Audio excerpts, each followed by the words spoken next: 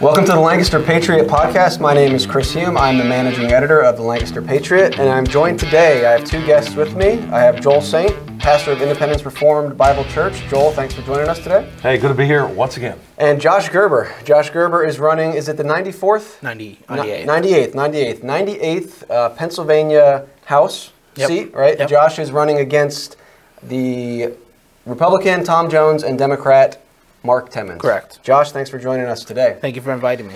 So what we're going to do here today is a very informal, I stress informal discussion, debate. It's informal, not a formal debate by any means. The Lancaster Patriot had initially tried to set up a formal debate with Mr. Gerber here and Tom Jones and Mark Timmons. That did not work out, but of course Josh was kind enough to come in and discuss his views and have a bit of an interaction and discussion on them. So that's what we're going to do today. We're going to be discussing libertarianism, but specifically Josh Gerber's view of civil government as he is running for civil office, what his views are, and we'll interact with some of those. So I want to start out, Josh, by giving you an opportunity to just kind of share with our listeners and us, what it is, what your view of civil government is, what the role of government is as you are campaigning for office here in Pennsylvania and Lancaster County. What's your view of libertarianism? What's your view of government?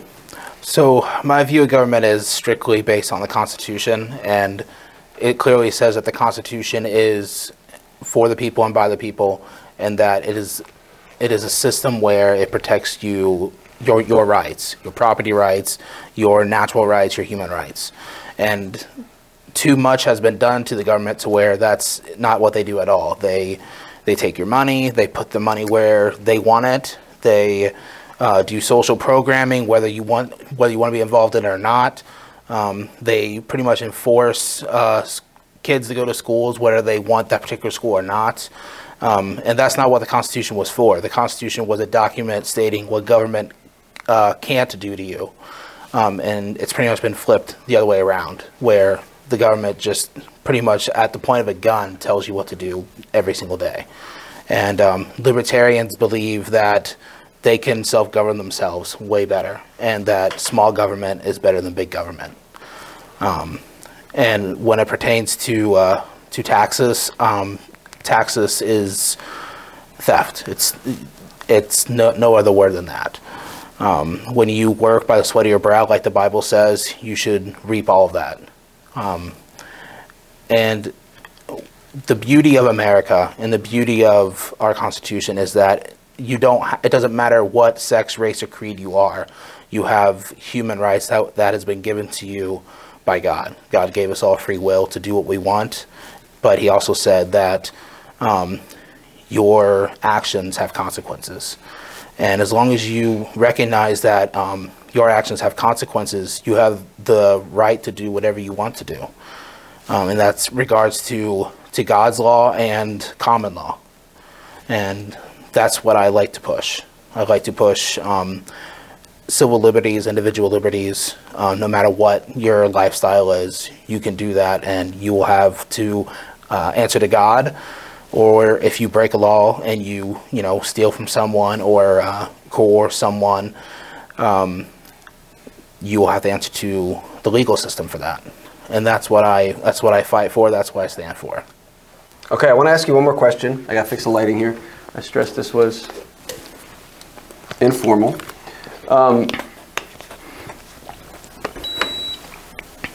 Okay, so Josh, let's give our listeners, maybe that was a great introduction. Thank you for that. Let's give our listeners, if you had to summarize your key differences between the Republican Party as you're going against Tom Jones, who's Republican, and the Democrat Party, and then I want to bring Joel in here. But first, can you just kind of let our listeners know, what would you see as the key differences between you and the Democrat Party, your views of government, and then your differences between the Republican Party? Or if you think they're the same, however you want to word this, key distinction here. Well, the Democrats and the Republicans are two sides of the same coin. They do the same thing. The Democrats, they love to talk about women's rights to an abortion, which obviously isn't a thing. It's not in the Constitution. It's not a right, and it's murder. But they love to talk about that right and protecting that right, and yet they want to take away your Second Amendment right. They want to, take your money and disperse it so they can feel better about themselves and make social programs. So that's one distinction. And when it comes to Republicans, I haven't seen a single Republican within the last 20 years that actually believes in cutting taxes and making the government smaller, which is what they used to be about. And I think libertarians shine when it comes to making government smaller, letting everyone's money stay in their own pockets. And also, Republicans they say they're for property rights, but Pennsylvania has been Republican controlled in the House and the Senate for a number of years, and they haven't done anything about getting rid of property tax. Okay. So in this state, I challenge any of you to not pay your property tax and see if you get to keep your land. That little piece of paper that the bank says you paid off your loan to your land, that doesn't mean anything. If you don't pay your taxes, they're going to take your land away. So libertarians are 100% against property tax, because if you don't pay your taxes, your land's gone. Mm-hmm. So why are you paying taxes over and over and over again to a state that you've owned that land for so many years? It doesn't make any sense. Mm-hmm. So in short, you don't own your land in this state. And I think that's terrible. It's not the way it should be. Yeah, you won't find any arguments here on that point. So that's a good introduction. Thank you, Josh. So I want to interact with some of these things now. Joel, just to start off here, Libertarian platform has been around for a little bit. I know you're familiar with it somewhat, and we want to really interact here with Josh's view in particular.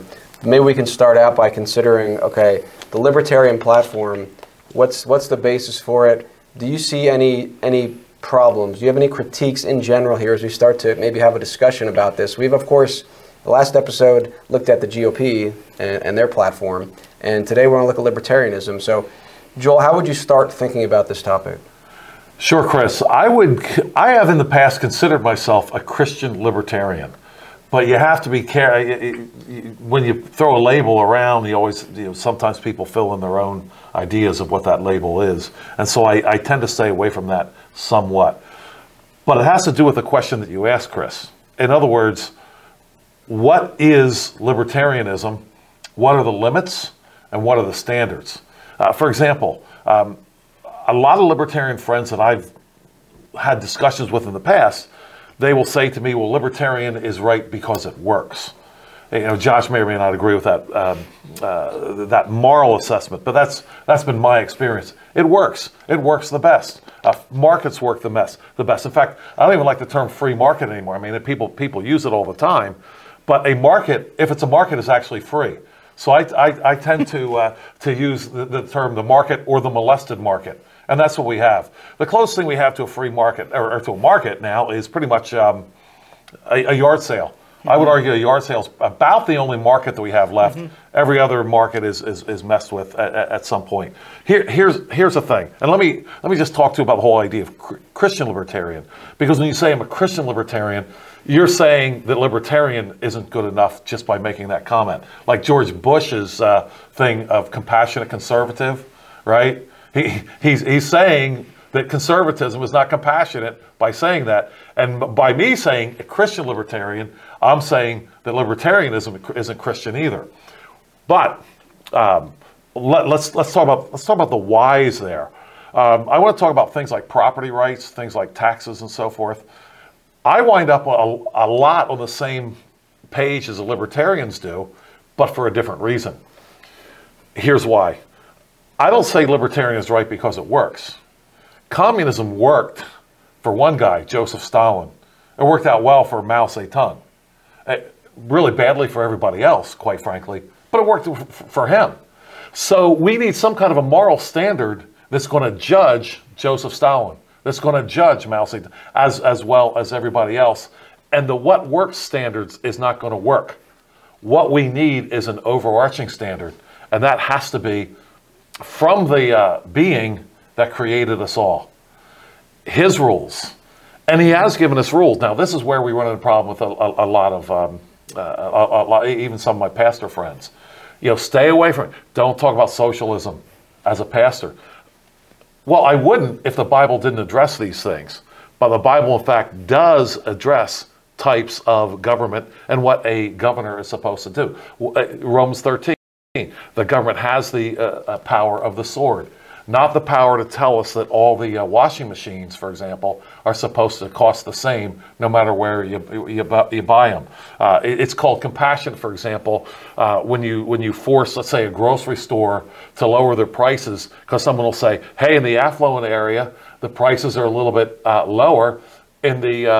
In the crime area, they're higher. That's not fair, and we're gonna enforce this. Well, that's not what the government is for. It's going to cost the grocery store more money, more security, for example, to sell their goods in the high crime area. So I would differ with libertarianism as to the source, as my understanding of libertarianism. As to the source, in other words, where do we get our idea of right and wrong? I like to ask this question: what's right, what's wrong, and says who? Right. The says who is what's really important here. If in fact, and I'll set up a quick scenario here that I've had with a few folks, and I'll apply it to what we're talking about. And this happens with abortion with me. And I've had difficulty getting pro-aborts to interact with me on this point. It's difficult. I've said to them, can we actually agree on something? Because we just agree on nothing, of course. Can we set up something we could agree on? Okay, what's that? Okay, here's what it is. If what's inside what we used to call a pregnant mother, but I guess now a birthing person, in any case, wow. If what's inside there is like a tumor, right? Just really a clump of cells, then we're crazy. Us abolitionists, we're nuts. What are you against? You know, if I had a clump of cells in my arm, are you against like operating on that, or in your pancreas or whatever? We're crazy.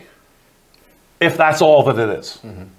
However, if it's a human being, then you're murderers. Can we agree on that? And it's really difficult to get them to get it. It's tough to go past that, even though I think it's a pretty simple thing. For me, the same applies to what I understand as the libertarian position, which is this: if God has not spoken about government, about property rights, about taxes, if He has not spoken about that, then we are, as a pastor, I'm a banging gong, among many banging gongs.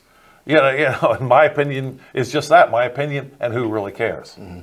However, if the God of the universe has actually spoken, and He has told us what we need to think about property rights, parental rights, family rights, even human rights, which I would argue, we can get into this later. I don't think you can separate human rights from property rights. But in any case, if He has spoken, then you're crazy, whoever you are, Democrat, Republican, whomever, Libertarian. If you ignore what He has said, if He has spoken, mm-hmm. then you're crazy. So that's how I approach this. Okay. And of course, I believe that He has spoken. Right. And Can I respond to that? Sure. Yeah, I'm gonna let you respond to that, Josh, and then we're gonna get into some informal discussion debate here. So, yeah. And again, I want to thank Josh for coming in here to do this, because we are gonna maybe challenge some of his views, give him an opportunity to speak to them, and Joel might critique some things. So that's what this is. It's all about the sharpening of ideas and judging ideas by what criteria? Says who. And as Joel and I have made clear on this podcast, that we believe the standard is the Word of God, and whether or not we believe it or not, it's there. God's Word is settled in heaven. So, of course, that's the perspective we're coming from. So, Josh, I want to give you an opportunity to respond to Joel and what he said, and then maybe we can get into some discussion on some things. I got some things I could bring up if you guys don't. So feel free to take this down any road you want to go. Yeah. So I classify myself as a Christian libertarian, mm-hmm. and I do that because of the NAP, which is the non-aggression principle, which is what libertarians live by, mm-hmm. which is basically you cannot force anyone to do anything that they don't want to do, mm-hmm. whether it be by the sword or by coercion. Mm-hmm. So that's what we live by. That's what anarchists, which I'm not an anarchist, mm-hmm. but that is also like what ANCAPs and libertarians mm-hmm. alike believe. So I actually tie that to the golden rule, which is do unto others as you have them do unto you. So when I put those two together about a year ago, it just clicked with me. And then you go deeper into the Bible, and it talks about the parable that Jesus was talking about when a master of a vineyard went and hired men to work for 1 denarii for a whole day working at the vineyard. That's free market economy right there. And then, so as the story goes on, he went in the middle of the day and paid the guy 1 denarii to go work in the vineyard. And then, early afternoon did the same thing.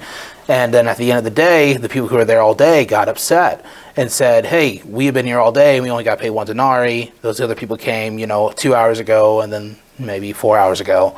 And this isn't fair. And then in the parable, the owner of the vineyard says, this is my denarii. You willingly accepted a day's work for 1 denarii. They accepted from noon to now for 1 denarii and 2 hours ago to now for 1 denarii of work. It's my property. And basically, he was saying I can do with it what I want.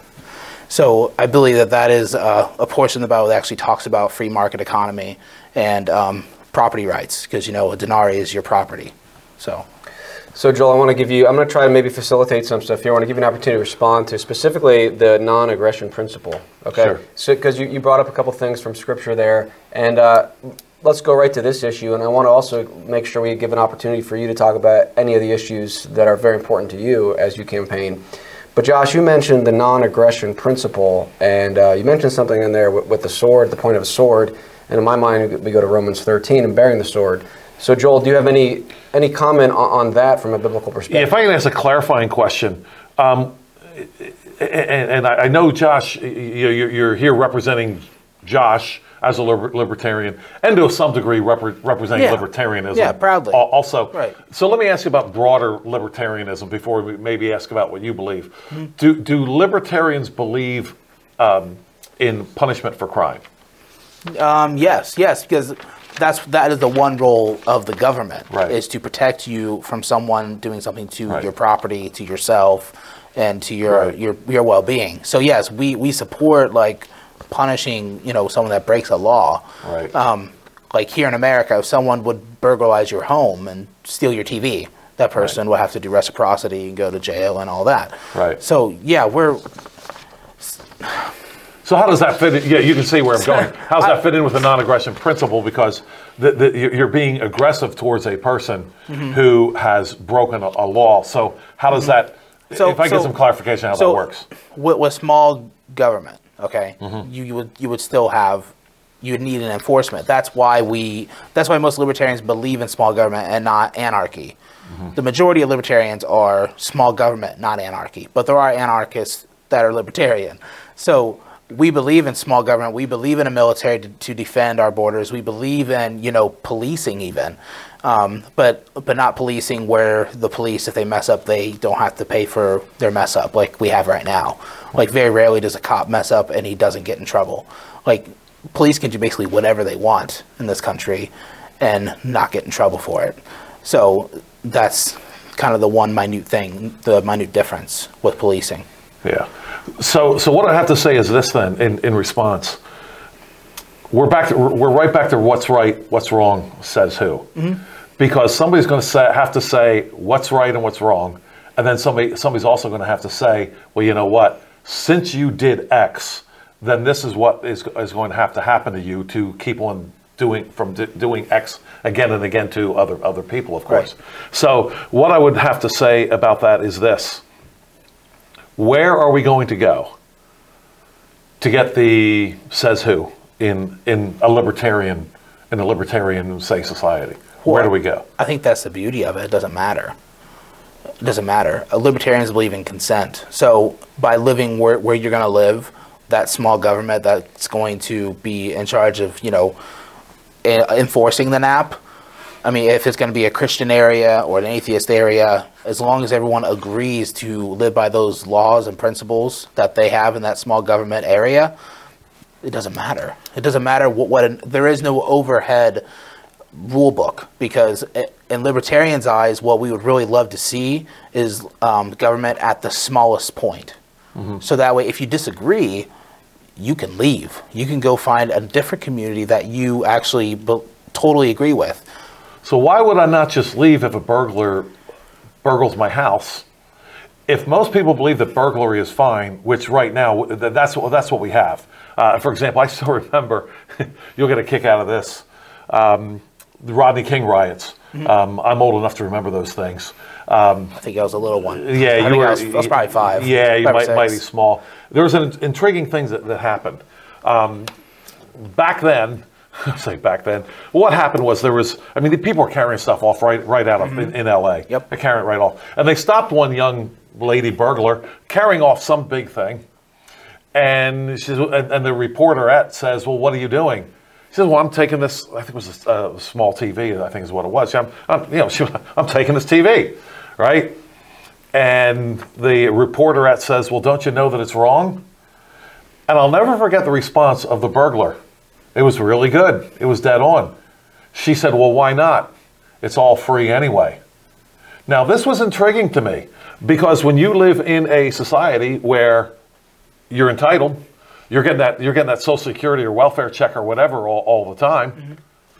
What's the difference between just taking it right out of the store and getting the check that somebody else worked for?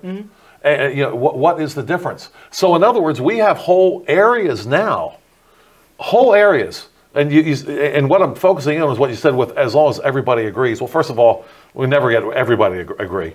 Right. But I know you're speaking of a general majority there. But there are some areas where everybody agrees that other people owe me a living. They believe that.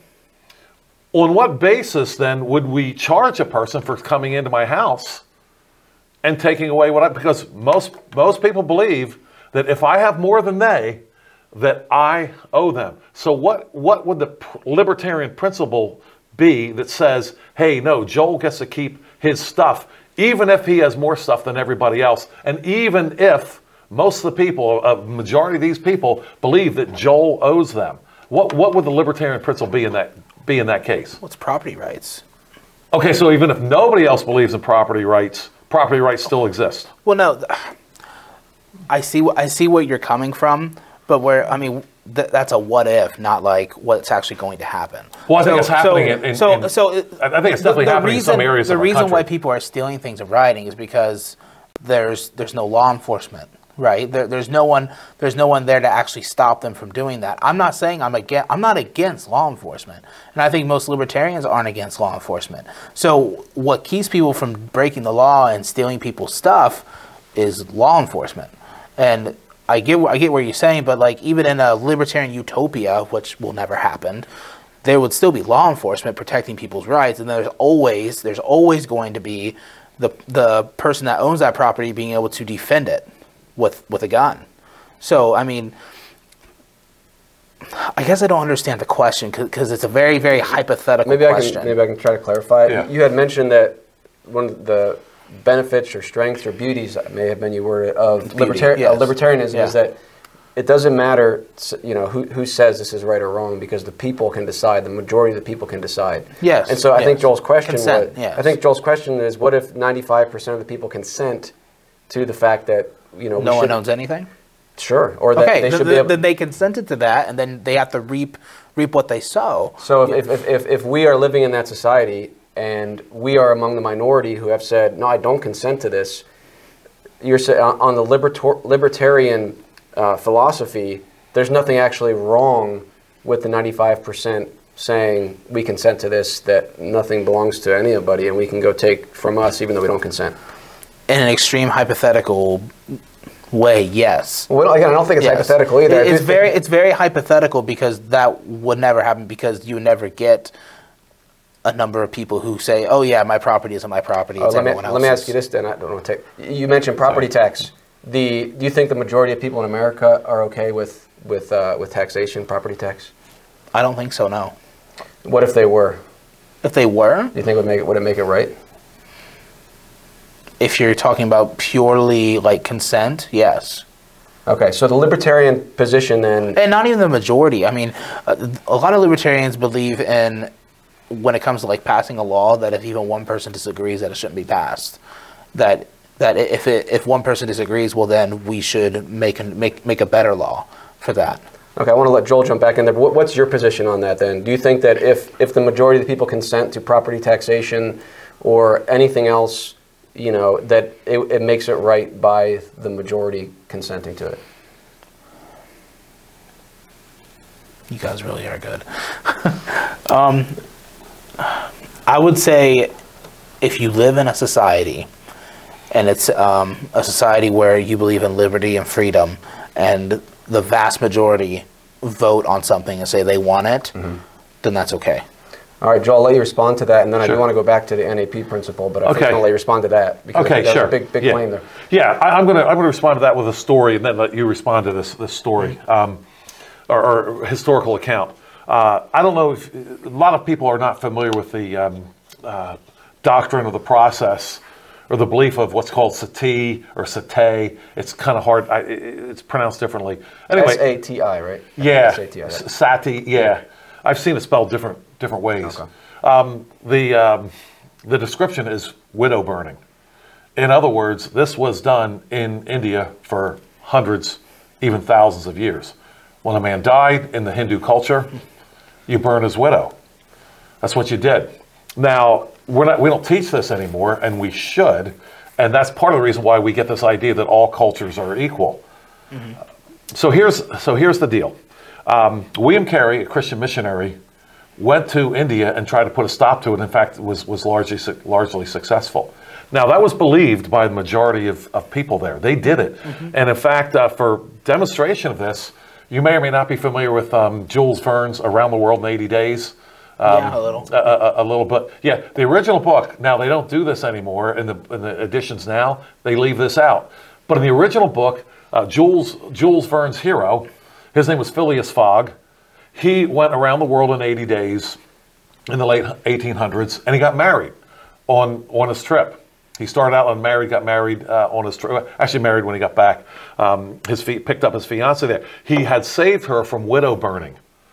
They were in the interior of India in the novel. In other words, back then, when this was written, everybody knew that they did this. Now, it was popular. People did it, and it was accepted. You burnt widows alive, and it was really bad because there were times when an older man, wealthy man, might marry 10 or 15, 8, 9-year-olds. And there was only one way they were going to die. But this was accepted for years and years. And for all intents and purposes, that's what they did. What do you think? So, it's obviously you're killing someone, right? And it's wrong. But why is it wrong? Well, obviously murder is wrong. But why? Because you're killing someone, and you're killing someone's right to live. Why is that wrong? Because it's murder. See, this is the thing, and I want to give. I'm not giving you a chance to respond. Let me just say one more thing, and then I really want to be quiet here. I know a guy who asks that question to a lot of different people. He'll ask them, what do you do on a green light traffic stop? You go. Who was the first president of the United States? It was George Washington. How many colors in the rainbow? 7. Why is murder wrong? And you get this silence. And what happens is most people will stop and just try to think about it, and they have a hard time getting to the point of, because God says it's wrong. No, I don't disagree that because God says it's wrong. I don't disagree with that. But as it pertains to that one culture, okay, I'm a non-interventor. Like I don't like war at all. Like I don't think war is a good way to solve anything. Okay, so if there's like a society that's doing something like that, is it like my job to call it out? You know, like if I'm living over here, okay, and I'm living in a society that, let's say I live in a society of 2,000 people, and we all, live a libertarian lifestyle where everyone lets everyone do what they want as long as they're not harming anyone else, okay? Let's say that hypothetically, since that's what we've been doing since we started. So, hypothetically, like, non-interventionists are over here, and then there's this other group, 1,000 miles away that's doing this terrible thing. Do I have the right to, you know, impose on their culture and their society just because I think it's wrong. You know, like what's going on in Ukraine right now. That's a war between Ukraine and Russia. You know, America should not be involved at all. There's people dying. There's people getting murdered. There's war crimes happening. But I still say we shouldn't be getting involved. You know, because it's not our land. It's not our country, and we're just going to get our own people killed. You know, so obviously murder is wrong because God says it's wrong. I'm not going to disagree with you, but like I said, the beauty of libertarianism and the idea of small government is you can live in your own society alone and you don't have to worry about anyone else. And as long as there's consent and laws that everyone agreed to, you can live peacefully and you can respect everyone's property rights and everyone's beliefs.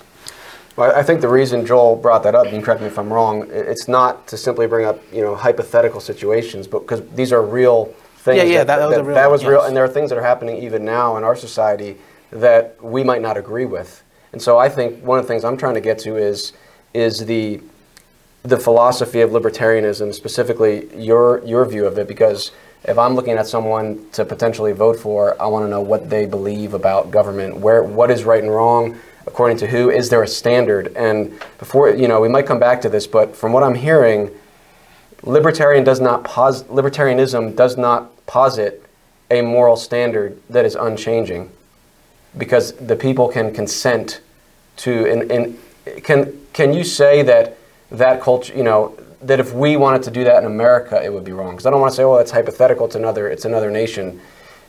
Is it wrong for the people to consent to murder or to consent to property tax? Is that wrong?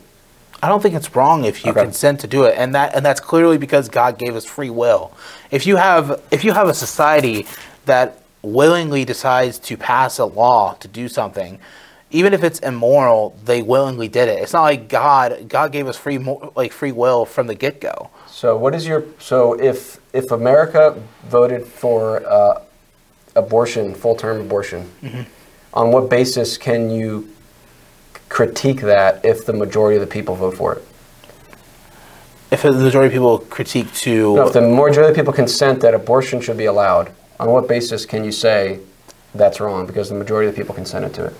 Well, you got to fight. If you think it's wrong, you got to fight for it, and then you got to fight for it legally. And like when it comes to government, you got to... Well, I'm asking you specifically, do you think it's wrong, and on what basis do you say it's wrong if the majority of the people are consenting to it? Based on what you said previously, it seems to say that if people consent to it in a society, it's right.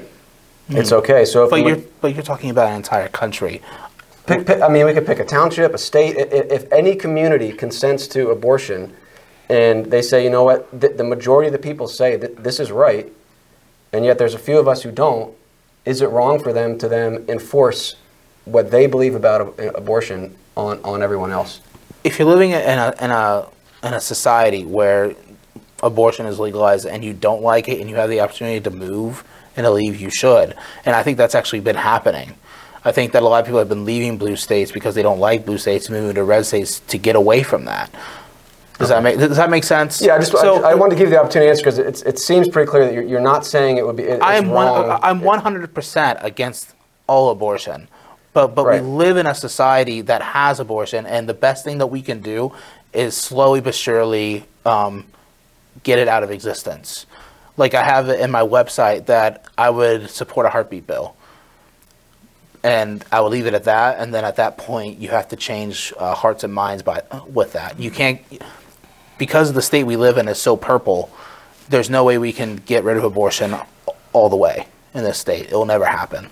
So I think we're talking here also about the foundation of it, because we could go back to the 1800s and say we're never getting rid of slavery. It's never going away. Mm-hmm. So.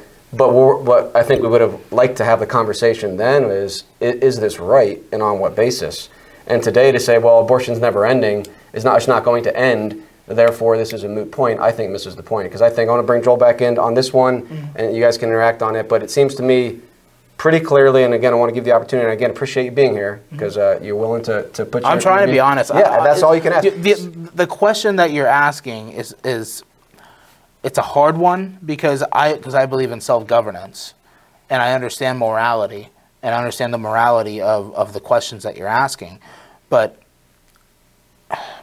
I know that murder is wrong and that killing a baby is wrong.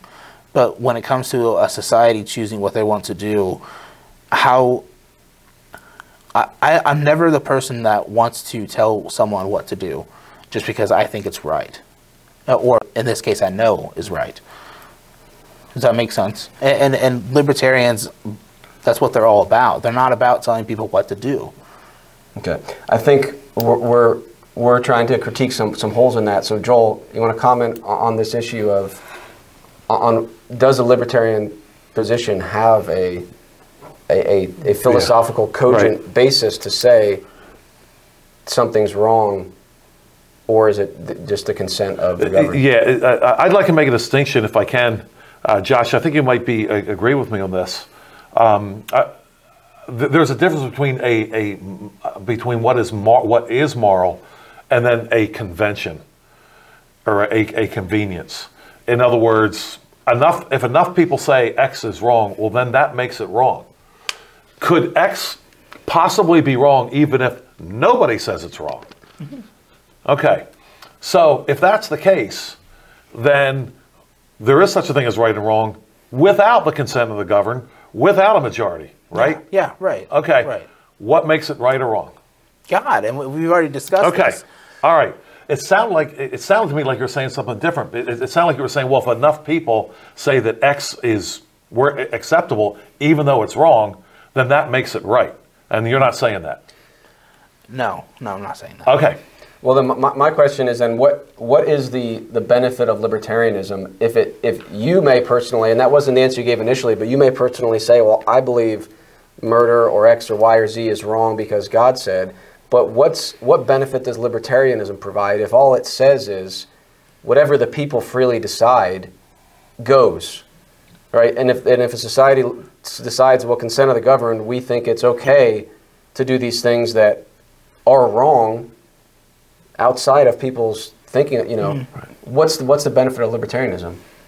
Well, I think the benefit of libertarianism is that clearly this is what you're painting, like the exact opposite would be a government that is governed by the Bible, correct? Like that's like the exact opposite of why this question is being asked, correct? I'm not sure. I'm trying to understand your position. Yeah. So with libertarians, we don't want an overarching government to tell us what to do ever. Okay, and the problem with say a government that governs solely on the Bible is that what about the people who don't believe in the Bible? But like, are they then forced by the government with a gun to their head to immediately do exactly what that government says to do because the Bible says so? Well, that's my question to you with libertarianism. I don't think so. With libertarianism, though, you're saying that as long as the majority of the people consent to it, they can force that person to do it. If the person doesn't consent to do that, then they just leave and they join another. It wouldn't be a commune, but they just join another society that they agree with. Okay, so the best libertarianism can offer is a society is free to choose any sort of standard of right and wrong, and if you don't like it, leave. Basically, yes, right. Basically. Because this is the problem, okay?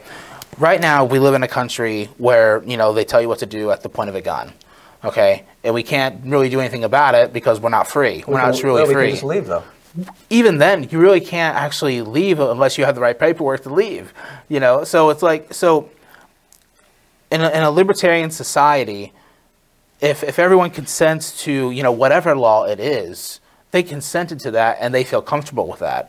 Now, even if it's not a biblical law or a biblical way of life, you have to respect that because everyone has agreed to live that way. Now, and I admit that this is a utopian idea and it probably will never happen. But given the questions you've asked me, that's the only way I can answer. Okay. Anything else on that, Joel? No, I think you have other. I'd like to circle back to that, especially since I have a case where I actually spoke to a young lady. Well, I'll bring it up now. Who, when I was in a different line of work before I was a pastor, I was a discount grocery store manager, and had a young lady who went to Penn State. And she came back to work in the Christmas. She got Christmas break off, and she came back to work and she had gone to Penn State for religion. Sounds like we're kind of off to a bad start here. But anyway, she said to me, she said, you know, I think I figured out religion. Every religious confession just needs to be true to their own confession and leave everybody else alone. Let the Hindus be the Hindus, the Muslims be the Muslims, the Taoists be the Taoists, and so forth, Buddhists, Christians, and so forth. And we can live in peace if they all just leave each other alone. For clarification, would you say she's pretty close to a libertarian position there? I mean, yeah, let people pray whoever they want to pray to. Yes, yeah. Well, not just pray, but also live out in their society. Live out the society. Right. Okay. So I said, okay. And I brought up the illustration there of the Christian missionary William Carey, who went to India and saw this going on and said, this is just wrong. Burning widows, it's wrong. He didn't care if everybody believed it, which they obviously did for a lot of years. So I asked this young, so I explained to her she'd never heard of William Carey. She didn't know much about it, and I explained it to her. This is what they did. Still happens in India to this day in some remote areas. Now, I said to her, I said, well, what do you think? I said, you just told me that it's okay, that you're fine with everybody doing their own religious practices. Their religious practices, burning widows alive. Mm-hmm. It's what they do. Mm-hmm. Why would you want a man to die and not have a wife in the next life? That'd be terrible. You need to burn his wife, right?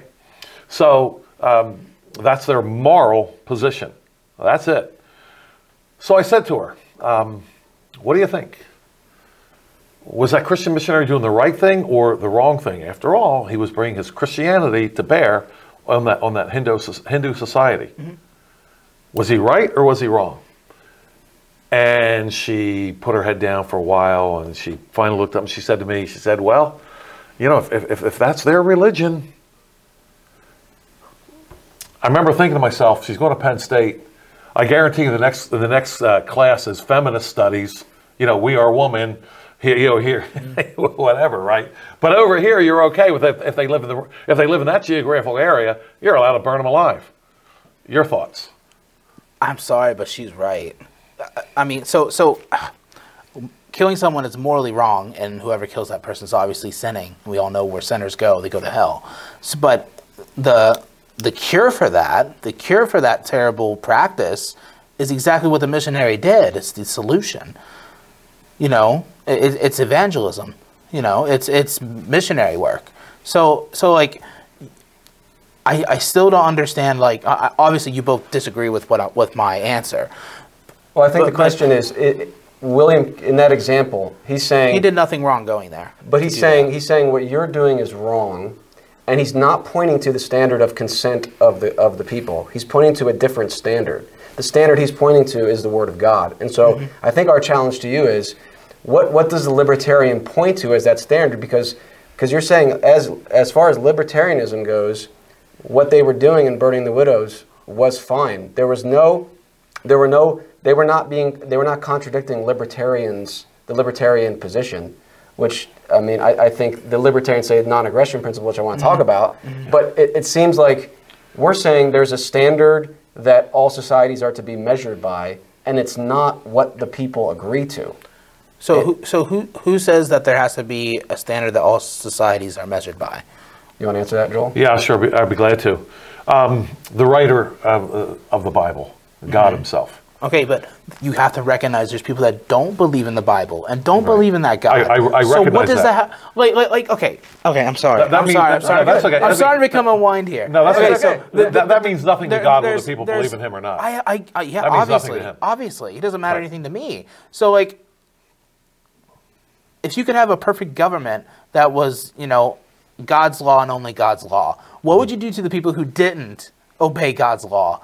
Okay, what are you going to do? Are you going to stone them to death in the 21st century? Like murderers?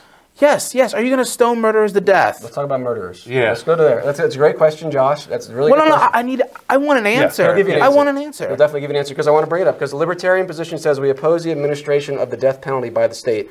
I would assume you agree with that, correct? Actually, no. I don't. Okay. No. So you believe in the death penalty? I believe in the death penalty. Yes. I'm not, like I've told you before. Okay. I'm not a full. It sounded like you were opposed to the idea of murderers being executed. I'm all for people being incarcerated and then death penalty. But are you going to go full-blown biblical law in the 21st century? Well, I think the question is are you going to stone a woman who was raped? Okay, are you going to do that? Not because biblical. that was in the Bible. I wouldn't. No, it's not in the Bible. It is in the Bible. No, it's definitely not. Jesus saved a woman. Jesus saved a woman for being called. Well, I guess she wasn't raped. She was adultery. She was not adulterated. Yep. And let's talk about that, because that's John 8, and appreciate you bringing that up, because that's a good thing to talk about. Because what Christ did there was he actually implemented the law to a letter. Because you recall, well, remember the last thing he said to her was he stoops down and he writes in the ground in the dust, and they were in the temple. Mm-hmm. You might recall. Yeah. They were in the temple, and he stoops down and he writes, and so they left from the oldest to the youngest. Mm-hmm.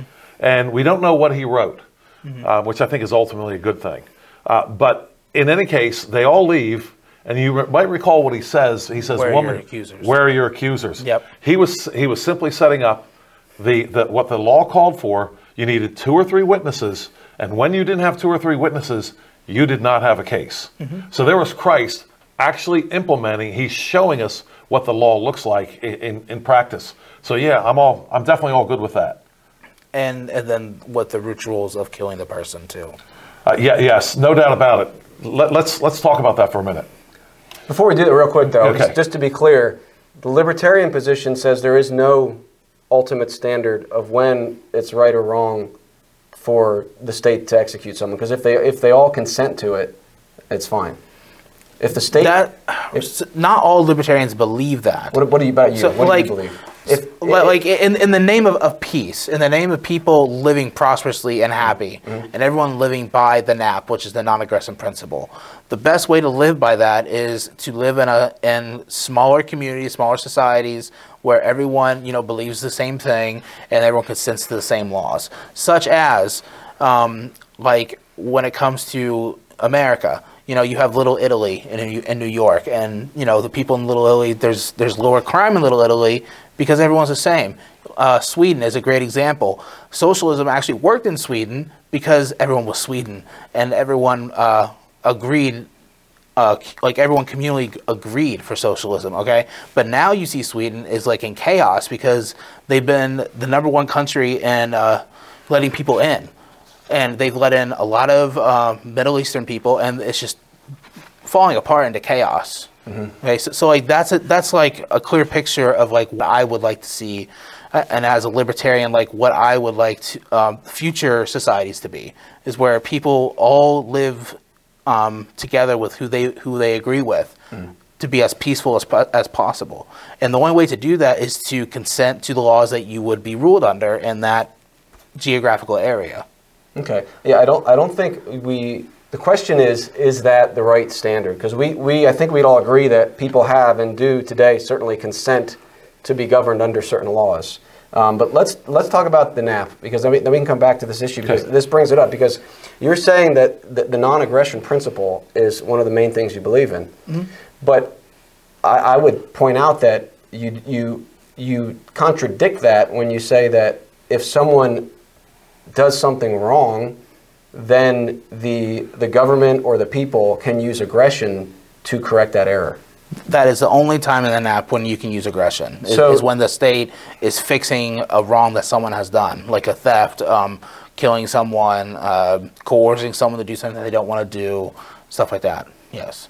Okay, so then the non-aggression principle is not actually explaining libertarianism correctly, because libertarianism, in your view of it, understanding, does allow for aggression. It does allow for the bearing of the sword. It does allow for capital punishment against criminals. Yes, it does. But the non-aggression just read the non-aggression principle if you have that on, if it's on there. I'll try to find it. It's got to be on there. It's a libertarian platform. It's yeah. Let me see if I can find it. In the meantime, Joel, you want to comment on anything? We're getting some good discussion here. This is the whole point. I feel like I'm a radical now. I don't like this. I've never defined myself as a radical before. It means going back to the root, which is which is a good thing. Obviously, if you're going to get fruit, you're going to have the root. So we like talking about the root, of course. Yeah, that aggressive principle. While you're checking that out, here's the thing. I've thought about that a lot. Yeah, we're going to put people in jail, which is an aggressive thing to do. We're going to arrest them. We're going to put handcuffs on them, and so forth.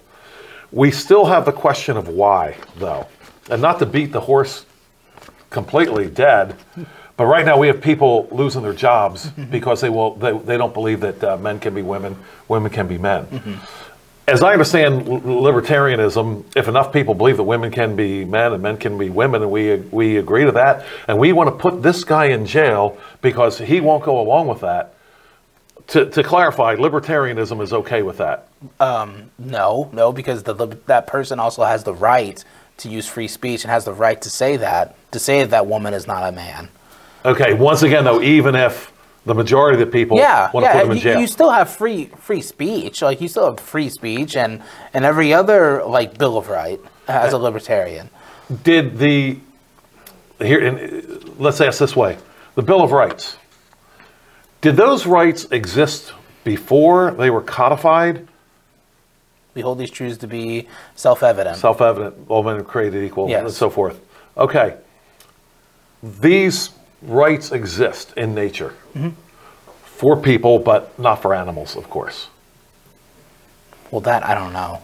I mean, okay, that I don't know. Okay, here's where I'm going with this. I mean, animals are aggressive to each other. They kill each other. Yeah. And we don't say right and wrong. Right. We don't say that the eagle is wrong for plucking the feathers off the duck and eating it. Yeah. Which is a pretty gruesome way to go, of course. That's gruesome. Yeah. Yeah, that's one of the more that's nothing. Easy ways.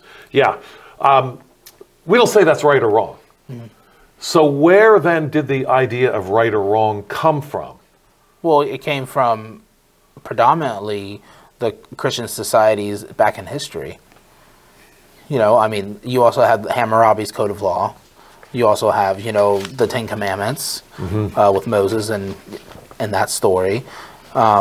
See, Hammurabi, the Rosetta Stone, I guess. No, wait, no, not the Rosetta Stone. Sorry, not the Rosetta Stone. But, like, that's where it came from. So I know that almost every law, founding law in America, came from a Christian thought. You know, and I recognize that America was founded on Christian morals. But I also know that God gave us all free will. He made us he didn't make us like robots. He made us to be free thinkers, and we all have free will to do what we want to do. Is a non-Christian law as legitimate as a Christian law? I think if the law is passed, you have to follow the law, whether it's legitimate or not, unless you want to get put in prison. You know. Well, I think that's an important point to your position. I think Joel and I would have a problem with that. I think we would say that there is a standard above all standards, that if the government says, you have to turn in these people to the authorities because of their ethnicity, that we would say that is morally wrong because it violates God's law, even though every single man-made law could affirm it. And I think that's really why we're trying to push the antithesis here and get behind your view of what is the role of civil government, and how do we determine whether or not libertarianism, for example, is a good form of government. Is by what basis do we say that? And that's my concern. Well, also, I mean, libertarianism isn't as much as a form of government as it is it's a lifestyle. It's the way someone looks at the world. Like our way of government is the three branches of government. So I think there's a bit of a difference there. Like you're saying, way of government. Our way of government is the three branches system, which was by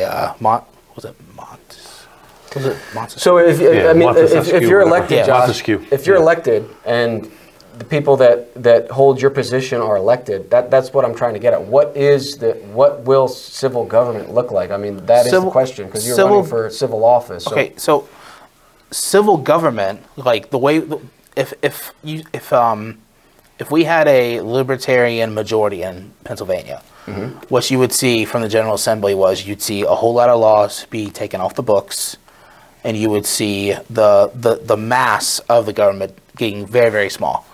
Okay, you wouldn't see social programs. You wouldn't see taxation on property. You would also see schools being localized, and the community just running the schools. But I want to ask you a question there, because you're saying that's what would happen if people with a libertarian mindset. But again, what if the people consent, they don't want it that way, and they want the big government, and they want the government education, and they want the government running these things? See, what I understand of libertarianism is they would say, no, the government should not be doing that, and here's why. And I think we're trying to challenge that and say, what are the libertarians basing that on? Because I think Joel and I would agree that a lot of the stuff libertarians say as far as what the government shouldn't be doing, we agree with. But we're trying to get underneath the worldview. What is it that's propping up this philosophy, libertarianism? And based on our conversation, it seems like you're saying, well, ultimately, the only right or wrong is determined by the people. And you just happen to think that libertarianism is the best way to do it, but it's not necessarily the right way to do it. Well, I think it's the right way to do it. I think libertarianism is the right way to scale back the government as much as possible. Why is it wrong for the government to be big? If the people consent to that, and even if they don't, but why? On what basis is it wrong for the government to have a huge government and tax and run things? On what basis is that wrong? Well, because the government would then tell people what to do every single day of the week, and then twice on Sunday. Because that's not what God made us to be. God made us to be free thinkers, and God gave us, as I've said before, free will, and that we should be able to take our free will and do with it as we please. And God has also told us that if you do as you please and it's against my law, you'll end up in hell. But if you agree to that, I mean, if you know that willingly and you are, living in sin, you know where you're going to end up. Well, we're also talking specifically about civil government here, because, the Bible teaches if people do not repent of their sin and trust in Jesus, yes, they will end up in hell. But we're talking here specifically about the civil government. And when I pushed you there, you said, well, yeah, because God said so. And I think that's not the position of libertarianism. Libertarianism does not say, we believe that it's wrong for the government to be big and massive because God says so. And so that's what I think, one of the things, at least, I'm trying to challenge. So God wants us to have free will, so then our government should then also give us free will. And the only way to give us free will is to roll back the state's power. Does that make any sense? Does that I hear what you're saying, but I don't think it follows necessarily, especially from the libertarian platform. That's certainly not how the Bible describes civil government. It doesn't say God gives us free will. I didn't say it was from the Bible. Well, then on what? So then when you say, I asked you on what basis is it wrong for the government to be big? You said God says, but now you're saying it's not the Bible says. Morality, the morals of what we believe in is God. But that doesn't mean we have to govern by God's law.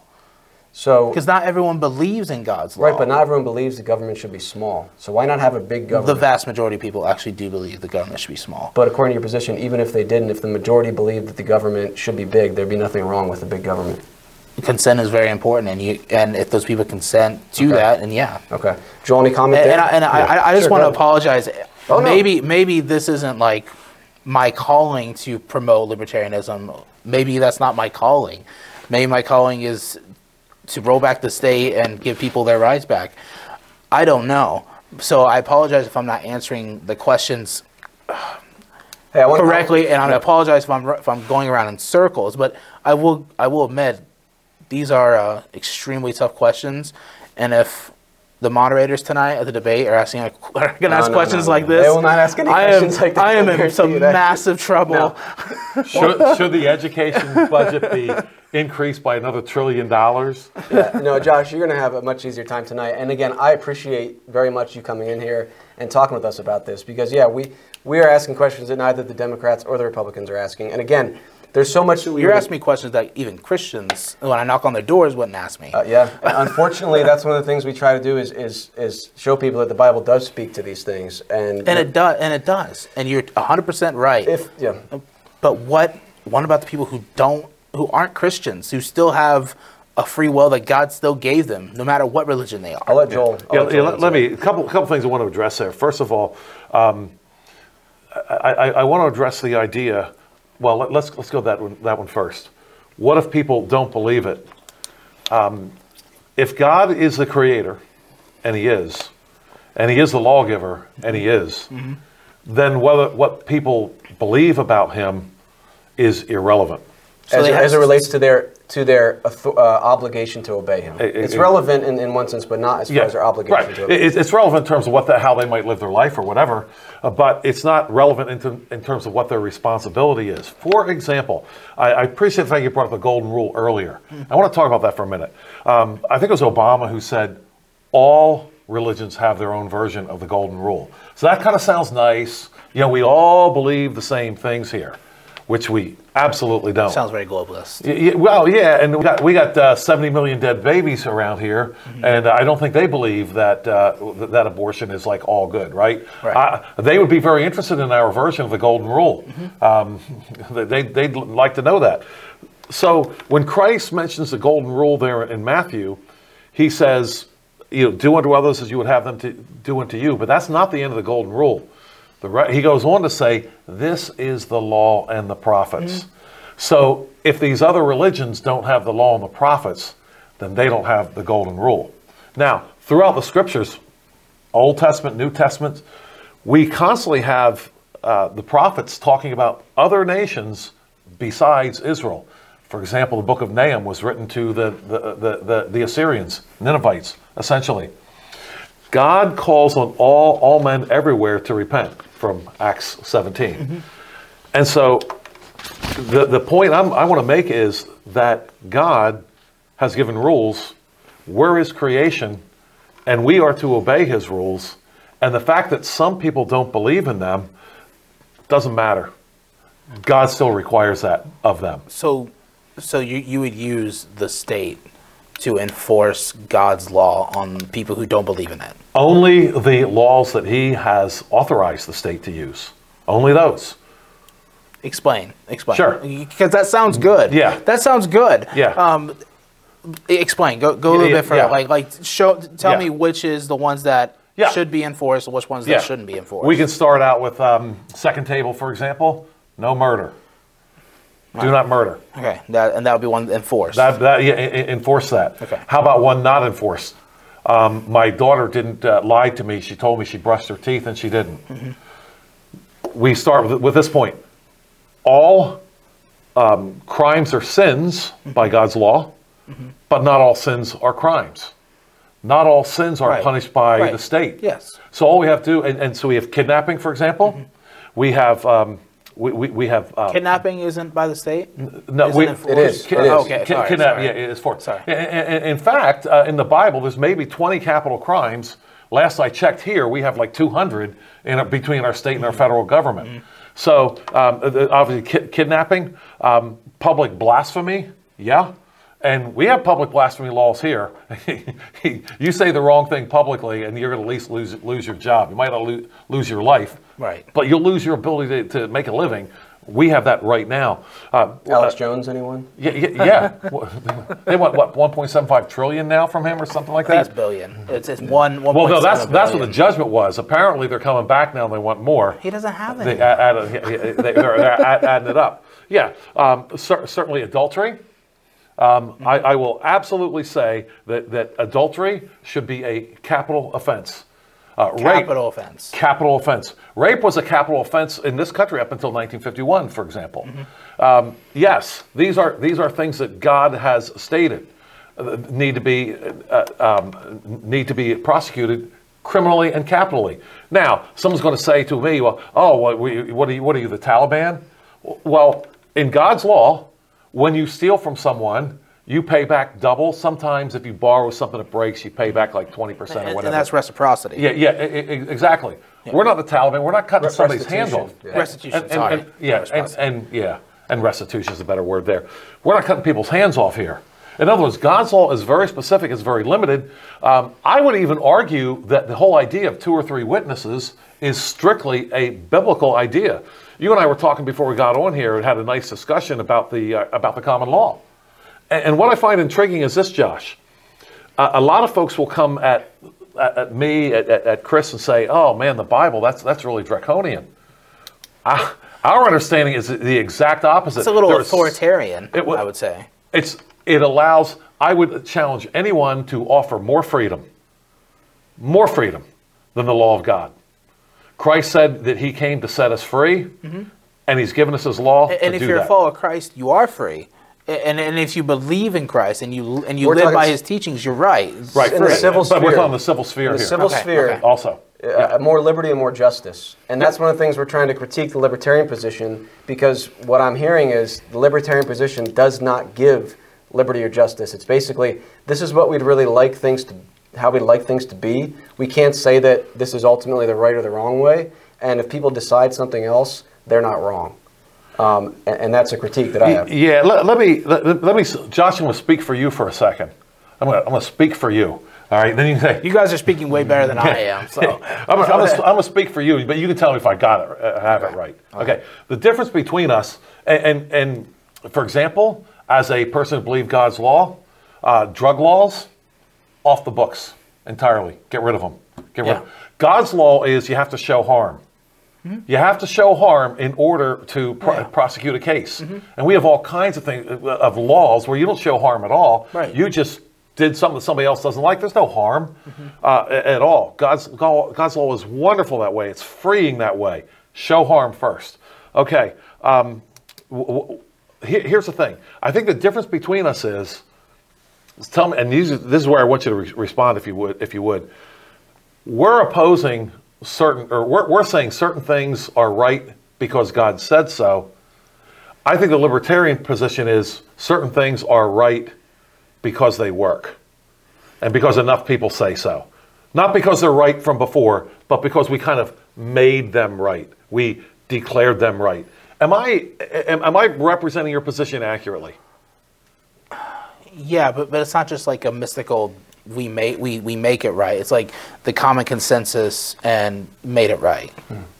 Yes. Yeah, so we're back to where we were, that if the people consent to it. So you mentioned, so your position would be different than the Libertarian platform, which of course is fine, because the Libertarian platform opposes the administration of the death penalty by the state. You are for the death penalty under some circumstances. Yes, yes. Okay. I've always been for a death penalty, just because some people, with what the crimes that they commit, there's no... The best way for them to actually be saved is possibly putting them right before they die and say, "Do you believe in Jesus Christ?" And they can maybe get salvation there. Intriguingly enough, my understanding is that that's the way it was done, especially in the West. Yeah. Where it was like, basically what they said was the sheriff, a pastor would visit the condemned, and would say something like this: "You know what? We cannot judge you anymore for what you've done. You've wreaked havoc. You've killed people here. You're not going to kill anymore, starting today. We can't judge you. We are now promoting you to a judge who can judge you." And that's the way they talk to him. And the condemned have one advantage that the rest of us don't have. Know when you're going to die. That is an advantage that they have. I think of the case of Francis Nigel Lee, a man who had like 24 degrees. When he was alive, he had the most degrees of anyone living. His parents were killed by a criminal. Actually, killed his father, broke in. It was a home invasion, and his mother died shortly thereafter. And I think he did the right thing. He went to the condemned man and said, "Listen, I am going to fight for for the extent of the law here. You should die for what you've done. However, you can still believe in Christ in the meantime." So, him believing in Christ doesn't get him off at all. He still has to pay for what he has done. This is how we can put these two together. God it's merciful that God has given us penalties for certain crimes. It's a mercy. Yeah, I think I want to stay focused here on the civil realm, because that's what this discussion is about government. And I agree with that, but the reason I would argue for the death penalty is not some end so that this person can be made right with God. That might be a great benefit. Right. The reason is what the Bible says. Now, I want to ask you, from your position, you said you agree with capital punishment, which is against the Libertarian platform. Again, fine. To me, that's not the standard. But so I want to ask you then, what is your standard when you say capital punishment is a good thing? On what basis do you say that? And then what crimes should be should receive capital punishment. Well, capital punishment is not a good thing. It's a tragedy. Like, no, we should never like want to kill someone, or for the state to kill someone. Is it wrong for the state to execute someone? No, it's not wrong. So it's right. I mean, it's sad. It's sad. I agree with you. It's sad, but it should happen. Yes. Okay. Yes. So you would say it's right. Yeah, yes. I agree with you. I'm not saying it's a happy thing, but I'm saying so. You say it's right to do it. Of course, it's sad. On what basis do you say that? Because it's not. You're no longer following the libertarian platform. And I told you at the beginning, I'm not going to be 100%. And that's fine. And I appreciate that. So on what basis do you say it is right for the state to execute certain criminals? Well, I think if you kill someone, you should absolutely that would be the number one. If you kill someone, you deserve the death penalty on certain, especially if it was first degree and not second degree. Second degree is, it's not like you planned it. If I know the law correctly, first degree is you thought it out, you planned it out, and you did it. Mm-hmm. Second degree is like you got mad at each other, fight, in the heat, you kill them. Mm-hmm. Okay, so that's second degree. I don't think that should be the death penalty. Outside of murder, I think the only other thing that would be justified would be rape. That's really the only other thing that I think should be rape. And then now that there's the internet, child pornography, the distribution of child pornography, and the viewing of child pornography as well.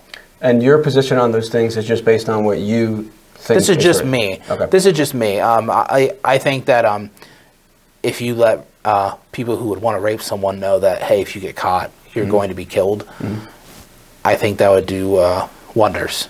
I think we would agree with that, but I think the difference is the reason that we say that the death penalty is a right response to rape or murder or theft, or not theft, excuse me, kidnapping, theft of a person, not theft, but if you kidnap someone, the reason we would say it's right for the death penalty in those certain cases is because the Word of God says. And what you're saying is it's what you just think that's the right thing. So I think that is an important point to bring up here. Yeah, I want to clarify that, like, I am a Christian. I go to church, on Sunday. I pray during the week. I listen to Christian music. I raise my kids. I pray for my kids before they go to bed at night. The biggest difference I can see between you two and me is just that I want to worship God and be a follower of Him, but I also understand that other people aren't that way, and I just feel like I'm not in the position to forcibly push people down that road. Well, I think I got to correct you there, because that's not our position, right? We were talking about murder and rape and kidnapping, and we're saying the reason that that's wrong is because God's Word says so, right? There has to be a higher moral standard, because otherwise all it is I think this is wrong, you think that's wrong, it's all our opinion, and it just becomes the consent of whatever people think. So I think that's the point. Joel, I want to maybe briefly here get to some other things to talk about, and you can bring up anything that you feel like I misrepresented there, but we got prisons. Would your position be that prisons are a proper response to crime? I think it depends on what kind of crime it is. If they're a danger to society, then there's nowhere else for them to go. But if they committed a crime, let's say it was they stole something from a store. I mean, I think community service is much better to pay your debts to society rather than sitting in a prison cell, all the time. And I'm trying to think of another law that's something else that's like nonviolent. I am all for violent criminals staying in jail, but I'm also for the ones that aren't violent to pay their debts to society and other means. Yeah, let me address paying a debt to society. This would be perhaps another area where we would disagree. We don't accept, or I don't accept, the idea of paying a debt to society. If I steal from you, I don't owe a debt to society. I owe a debt to you. Yeah. And this is a biblical idea. The idea of a debt to society is definitely not in God's law. It's something that we have now come to agree. Everybody believes it. So I pay you back. Now that is wonderful because you get paid back. You don't suffer any kind of a loss. I might pay you back double for your, depending on what it was. There were certain animals that you used for farming. For example, you had to pay back a whole lot more than double because people use those animals for their living. Yeah, because it was really dangerous to steal somebody's means of making a living, like an ox, for example. That's all he had to use to plow. You've taken away the guy's living, so you owe him more than one ox back. You owe him that ox. You owe him, I forget how many it was, like 4 or 5 oxen back. So you didn't do it. Now, here's the thing. So when we're talking about theft, we're not talking about a debt to society. We're talking about a debt to that person. We're talking about prisons here for a second. All throughout God's law, and this is why, I'm with the psalmist, Psalm 119. Oh, how I love your law. It is my meditation. I love it. There's nothing quite so freeing as God's law here. Here's why I'm saying what I'm saying. First of all, we have the idea of paying back to the person what you stole from. We also have the idea of 2 or 3 witnesses, and the Bible's very clear on this. You cannot punish someone on the basis of just one witness. You had to have corroboration. So that would eliminate an awful lot of circumstantial stuff that we do here when we get the wrong person in court. I remember Martha Stewart. This was years ago. People hated Martha Stewart, and she had a TV show. And Josh, they wanted her to go to jail because they didn't like her. God's law is very clear on this. We now bend our laws to the poor person, and God's law said that very clearly also. You cannot show partiality to the poor or the rich. Now, I mentioned King Alfred earlier, maybe just when we were talking. He was the father of the common law. He wrote Exodus, parts of the New Testament, right into the common law. Now, we all love the common law. Let's love the source that it came from, God's Word, the Bible. And God's Word nowhere says, I'll put it this way. We do see prisons in the Scriptures. It was always from pagan kings. Nowhere does God say, speak unto the children of Israel, set up this prison system. It was paying people back that stole, and people that committed capital offenses, they were put to death. That way you didn't have the people who were stolen from. Think about it. I go steal from you, Josh, I cost you $10,000. I pay my debt to society. You never get your $10,000 back. I pay my debt to society in jail. Guess who pays for me while I'm in jail? That would be you again. Yep. God's wonderful law has the perp paying. Man's law has the victim paying. I never thought of it that way. I listened to, I think it was one of the podcasts where you were talking about prison, and I actually really loved what you said. So I guess I should have prepared more about. So you're open to reconsider your position. That part, yes, okay. yes, right, yes, that part. Yeah, and that's the point of this is to have a discussion. And I like the. So what does that have to do with violent though? Like if it's violent. They'd be killed, right? Yeah. Right. So I'm not for that. Obviously, right. I'm not for like everyone being violent. That's violent being killed. I'm not for that. Okay, you're talking about if you hurt somebody, didn't kill them, for example. Yeah. So like people get put in jail all the time for physically harming someone, almost to the point of death. Now we're talking about the lex talionis, eye for eye, tooth for tooth. Yeah. Right. Yeah. Now, let's talk about that for a minute. Do you like that? Yeah. Well, because you see, the Bible's like, well, eye for eye leaves us all blind and toothless or whatever. Eye for eye and tooth for tooth. Well, I mean, I guess you're living in a criminal society then, because I guess everybody's gouging out each other's eyes. What are you talking about when you say that leaves everybody without? But once again, in God's law, if that happened, the judges could, if the victim agreed to it, instead of gouging, because you gouged out my eye, right? Or let's say tooth, right? I lost my tooth, right? And so we go to the judges, and you owe me a tooth, right? But you could say, you know what? Let's put a number on it of dollars instead of your tooth. I don't want your tooth, okay? But if we put a certain amount of money on it, the judges can do that. Excuse me, sorry about that. The judges can do that. Again, this is God's wonderful law. There's flexibility there in these types of things. What people, eye for eye, tooth for tooth, isn't that draconian? Tell you what, you went draconian. Look at what the Romans did to criminals. That's draconian. And the Greeks, flaying people alive, all manner of tortures. You just don't see this once again, you don't see this in the Bible. Right, and I like that. Like I do like that, but in the 21st century, is that appropriate? Like, is that law being practiced appropriate? God's law is always appropriate. Even though that's from the Old Testament, not the New Testament? Yeah. Okay. Yeah.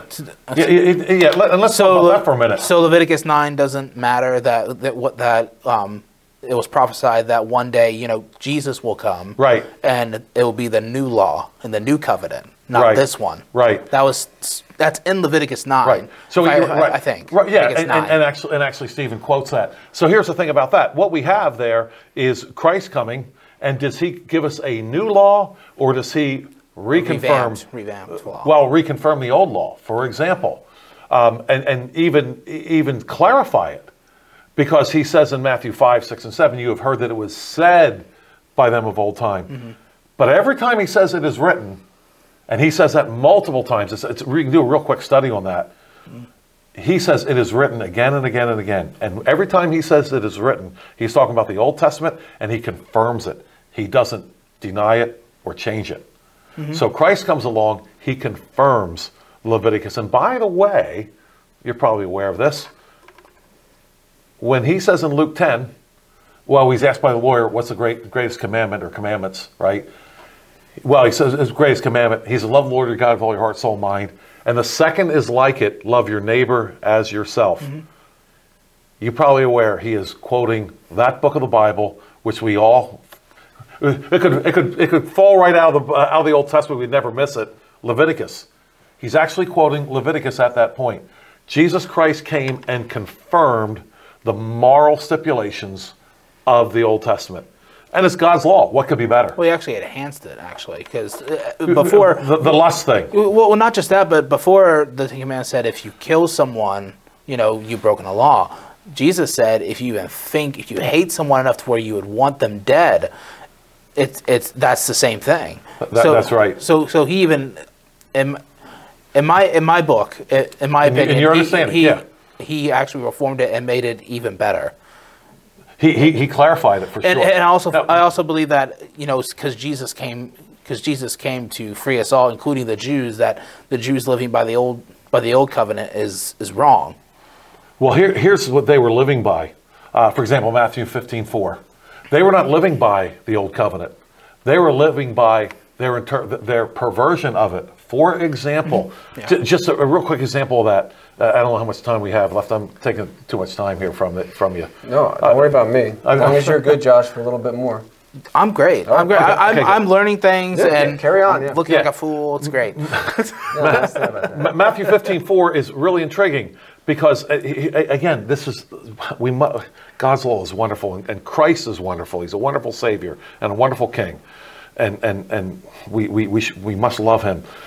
What was happening in Matthew 15 was there were younger people who were giving their money to the temple, and the temple was kicking back their money. And then they were going to their aging parents who didn't have support and saying, hey, I'm sorry, Mom and Dad, I'd like to support you, but I can't. I gave my money to the temple. I mean, it's really an awful thing that was going on there. That is bad. It's pretty bad. Yeah. Yeah. And Christ comes to but see, they were allowed to do that by their perversion of the law. God's law never told them they could do that, but they were doing it. It was their perversion. And so then Christ comes and he says something pretty radical, I guess, for even us today. He says, it is written. There he says, it is written again, whoever curses his father and mother, let him be put to death. Whoa, right? But you say, and see, that's what he was talking about, their traditions that they had made up versus what was actually written. Okay. All right. Good discussion there. So, and again, Josh, thanks so much for coming in and discussing this. Maybe we have a few more minutes to talk about a few more things as it relates to civil government. And I think hopefully, we've gotten into some disagreements here on some topics, and I think we're trying to, Joel, trying to push the antithesis and say, what is the basis, what is the foundation of libertarianism, of your position, and just challenge you. And I appreciate you being very respectful to come in here and willing to discuss and talk about these things. So let's talk real quick about taxation, okay? Because I think you had said taxation is theft, right? Mm-hmm. So in your understanding of the civil government, again, the way it should be, again, and that's kind of what we spent a lot of time. I don't want to go back to that too much, but how should it be? What's the standard?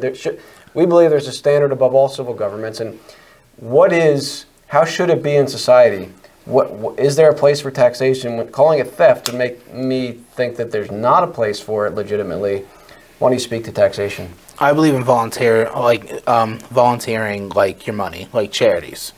I've always believed that like tithes and offerings, that's given voluntarily with love, not forced. If you're ever forced to pay your tithes and offerings, you're in a bad church. You know, there should never be a preacher standing up there on the pulpit, pounding on the pulpit, saying "pay your tithes," because that's not the pastor's job. The pastor's job is to guide the herd, but also it's a personal thing. You know, the Bible says if you don't pay your tithes, you know, bad things are going to happen to you. So I feel like that's strictly between God and the tithe payer. So I'm all about charities. I'm all about people relying on themselves. I'm also all about, you know, if you want to help people, you can. But like when the government takes your money and spends it, and then gives themselves a pat on the back, I think it's wrong. So would you be opposed to all government taxation that's forced? Yeah, I mean, if you don't pay your taxes, you're in trouble. If you don't pay your taxes, you're going to be put in jail or you're going to lose your property. Do you think that's a just punishment for not paying your taxes? I don't think taxes are ever yours. I think it's a made-up thing. I don't know if you want to comment. I'm just trying to see if your position is whether or not the government should tax you, and if it's... The government should not tax you. Okay. And you want to comment on anything of that? Okay. All right. Is there such a thing as a legitimate tax? If you want to go back into like consent, but other than that, no. I don't think any tax is justified. Okay. All right. Once again, going back to God's law, it appears as if there was it appears as if under Moses there was a regressive tax system. But to your point, it was voluntary. Mm-hmm. Again, the beauty of God's law, taxes should be regressive, not progressive. The more profitable you are, the more productive you are, mm-hmm. the less taxes you should have to pay. The less, because you're giving people jobs, mm-hmm. you're doing all kinds of things, you're loving your neighbor here. And so you should be paying more if you want to sit around on your hands for the rest of your life. My understanding of under God's way was you had to pay a certain amount, all the males had to pay a certain amount, and then they were done paying. Then after that, all the money you made was yours. But here's the critical thing here, Josh. There was no penalty for not paying your taxes.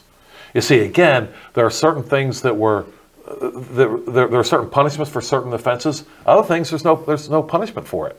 So it appears to me that under God's law, and you see compulsory taxes once again when you see prisons. Interestingly, where you see prisons in the Bible, you will also see compulsory taxes. Under God's law given directly to Moses from God, they did not have a penalty for not paying your taxes. So that is my reading of the scriptures here. I've never really had anybody come up and tell me, hey Joel, you're wrong. Here's where the Bible says taxes are to be compulsory. So, well, there's one. I mean, maybe one. Go ahead. Pay unto Caesar what is Caesar's. Yeah. And my definition of that chapter or that verse, he's talking about money. Yeah, he's definitely talking about money. Yeah, he's not talking about right. obeying the state no matter what right. they say. But he's not compulsory. Yeah. He's saying you have to do it, but it's compulsory from Christ. Mm-hmm. It's not to be compulsory from Caesar. Mm-hmm. And as we've said before, and you might have seen this on the podcast previously, when it's time to pay taxes to Caesar, Christ is the one that says you have to do that. We go to Christ to figure out what to pay to Caesar. We don't go to Caesar, because Caesar's going to say, you can pay it all, thank you very much. Mm-hmm. And maybe if I'm in a good mood, I'll let you keep some. Mm-hmm. And you can thank me for it later. So I'm talking about compulsory taxes versus taxes in general. We do owe taxes in general, but the state has no right, according to God's law, to force us to pay them. And we know from Romans 13 what they are. The taxes that we pay are for the state to punish evildoers, not for anything else.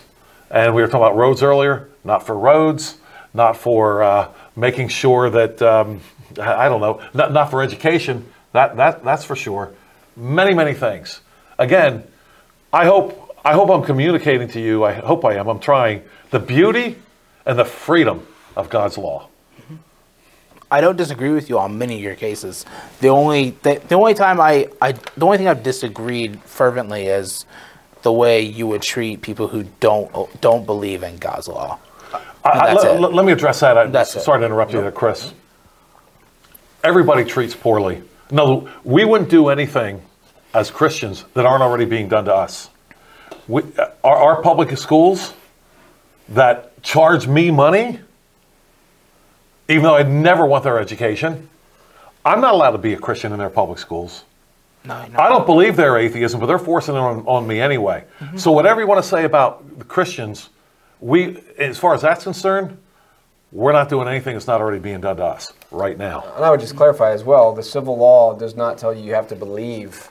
There's no punishment for someone not believing in God. Okay. The issue is, what's the standard? Not practicing, though. What's the standard? Well, and Joel mentioned some of those things, and we probably won't be able to get into all of them. But I mean, when you look at the civil punishment for certain things, like, okay, rape, murder, kidnapping. If you say, well, I don't want to punish people who don't believe in the Christian worldview, well, what do you do with people who say, in my worldview, it's okay to rape, murder, and steal? Right? There are people that say that. I mean, they say, this is my worldview, an evolutionary worldview. There's nothing wrong with me raping someone and murdering them. And for us to say, for any of us, to say that's wrong, we are positing a higher standard. And what I'm saying is that's unavoidable. The question is, what's that higher standard? It does matter, says who. And so that's the point, that we can't avoid that. We all are going to come down on some final authority. And I think that's one of our critiques of libertarianism, is that it doesn't have a final authority. It's almost anything goes if the people agree to it. And that is what it is. Okay. That is what it is. But is that freedom, though? Like allowing people to do as they want as long as they're not hurting someone. Is that not better than what we have right now? Yeah, certainly. Freedom to do what? You say not hurt someone else. Well, who are we going to go to get that definition? Traditional libertarians, not you, but traditional libertarians say, well, that freedom then includes abortion. Mm-hmm. Well, how are we going to distinguish then? Well, actually, can I? Yeah. Okay, so the Libertarian Party has been taken over.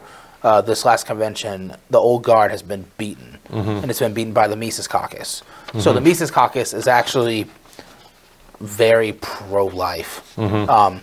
And they haven't taken it out of the plank for pro-choice, but mm-hmm. what they, because they're still old guard and new guard, it's most of the new Mises followers basically are very pro-life, mm-hmm. and very conservative people. Mm-hmm. Actually, most of them are probably were Republicans at one time. Mm-hmm. So, yeah, and they feel like the Republican Party's abandoned them.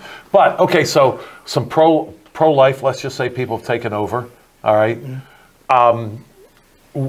In the libertarian position, are they any more or less right than the people that were pro-abort, or is it just simply they just have more power now, so this is where we go? It has no moral implications whatsoever. I think obviously it's moral implications, because what we would say is the better choice has taken over. Okay. So, yeah. So there's morality beyond what the Libertarian Party says at a certain time. Yeah. Okay. Yeah, it's not even that I disagree with what you guys say and what you guys have been saying this whole time. Mm-hmm.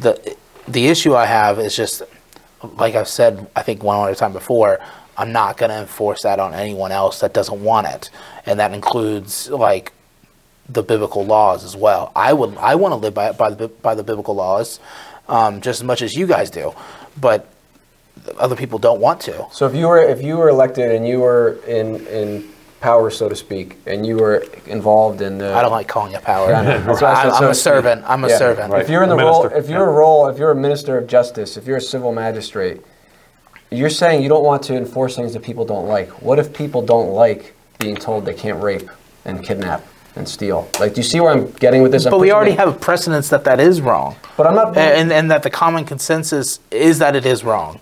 Like, you're talking about like maybe 0.5%. Your critique... it actually wasn't during 2020, the summer of love.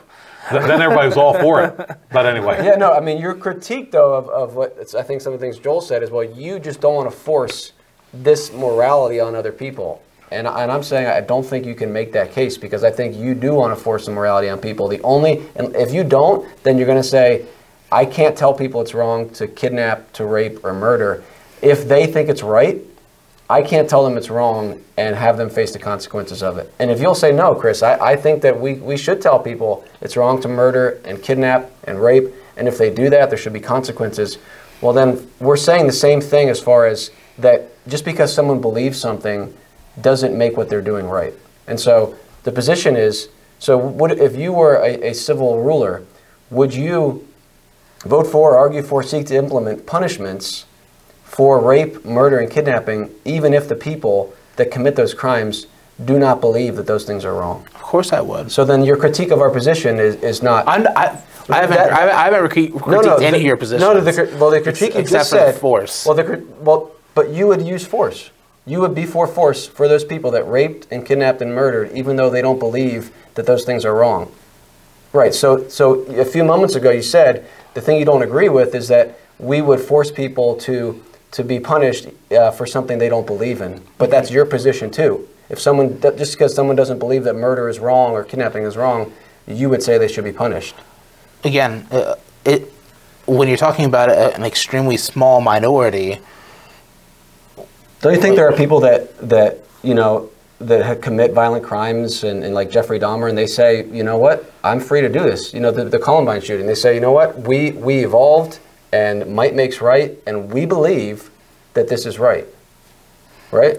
But you would say that... There was a law that said that wasn't right. I understand that, but I'm saying that philosophically, for you to say that you oppose the idea that we should hold people accountable for a set of laws, even if they don't believe in them, I'm trying to say that's also your position, unless you're willing to say, I'm not going to punish someone for a crime they commit if they don't believe that it's wrong. Does that make sense? No, you make sense. It's just... Okay. If that makes me a hypocrite, then I guess that makes me a hypocrite. Well, at this point, I don't have a golden answer for that, I guess. Okay, that's fair. I guess. And maybe that's why libertarianism doesn't work for many people. But I would challenge, if libertarianism, which is the third biggest party in the country, if libertarianism doesn't work, and the Republicans don't work, and the Democrats don't work, I mean, we're just supposed to continue with the status quo? That's the million-dollar question, isn't it, Joel? Because I can tell you right now, if it was not status quo, that'd be God's law. But anyway, go ahead. That's definitely not status quo. Well, trying to radically change America into a God's law only would get millions of people killed, and women would most likely be second-class citizens again. I think that's mischaracterizing the position. Men and women are different with different. Let me challenge that. Okay, go ahead. We have 70 million people who wouldn't be killed. Right. I agree with you. Well, you said millions of people would be killed if they were Christians. No. If it was a Christian nation. Right now, if we would go to just what the Bible says is law, biblical law, okay, you would have millions of people being executed. For what? For what? Fornication, adultery. Not fornication. Not fornication? No. Not adultery? Adultery, yes. Okay, so right there. With witnesses. Right there. And so there's a lot to unpack there. With witnesses, with the accusers willing to cast the first stone, as it were, with a court of law. And we're not sitting here saying this is going to happen overnight, but we're in the realm of ideas and truth here. And the thing is, if we, and I appreciate you coming in to allow your position to be critiqued, from us just, two Joe Schmoes here, but we're trying we're trying to base it on Scripture. And the idea is, what is the truth? How should government be structured, or how should society operate? And if we can't get to that, then you're right, we're never going to get anywhere.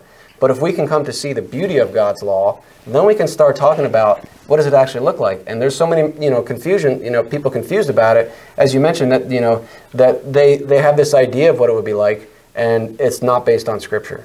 So how many how much death would occur if we would do this, though? A lot less. A lot way less. A lot less. I think I'll give you an example. So cheating husbands. How many cheating husbands do you think there are in this country? Probably a lot. There are versus there would be. Let me give you an illustration again from a story. I'm Mr. Story today. Wait, hold on. Yeah. Can I just say one more? I just thought of this. Okay, Yeah. so what's the problem with Christians living by biblical law, and then just that's it? What happens when someone murders my family member? Because biblical law says that murder has to be punished, and there's no way. And I agree with you. And then in your own personal, in your guys' society, and your Christian society, that would happen. Okay. You know, like you've been critiquing libertarian society without God's law. Did you ever think that you guys would then be able to have a society with God's law, and you could live in a community with God's law and live by it? It's actually happened, and people loved it. I'm talking about like Puritan New England. They weren't getting on the ships and going back home. Mm-hmm. They were coming. Mm-hmm. They wanted to live under God's law. Again, we mentioned Alfred there in England. Alfred the Great, the only English king who was ever called great, gave us the common law, who actually kept a copy, his own copy, of the scriptures with him at all times. He's called the Great for a reason. He's not Attila the Hun. The people wanted to run away from. Now, I wanted to respond to what you said about all the cheating husbands. Mm-hmm. There was a time when adultery was punished. And guess what? We didn't have so many cheating husbands back then. Mm-hmm. Now, this happened in my own family. And I had a brother-in-law who was a pastor at the time, and I'm going to say that had your position, right? We found out that my brother-in-law at the time had cheated on my sister. Mm-hmm. 8 children, decided he wants to go someplace else. He was cheating on her, mm-hmm. right? And so my another brother-in-law, we all have brothers-in-law at the family get-togethers, right? They're the mm-hmm. most fun. Anyway, he said to me at the time, he said, and I want your thoughts. He said to me, and this guy's a pastor. He said, "Way to go, Joel. I guess if we did it your way, I guess we'd stone your brother-in-law, right? That's a good idea." And you know what I said to him? I said, if we were stoning adulterers, we wouldn't even have this problem. Your thoughts? Possibly. But you're also talking about a transitional power where you go from the way it is now to that. And that's what I was trying to say. Like if we just, flip the dial and we went from what is today, the way of law, to like biblical law, I mean, it would take a while. And there'd also probably be a civil war. There'd also be resistance and all that, because we've been accustomed to people doing what they're doing right now. We have the war now. 70 million casualties. Mm-hmm. The war is going on now. Yeah, and we don't know any of those things. We don't know if there would be a civil war. What we need, all we can do is seek to govern our lives according to Scripture. Mm-hmm. And so the question is, what is right and what is wrong, as it relates to, especially in this discussion, the civil realm.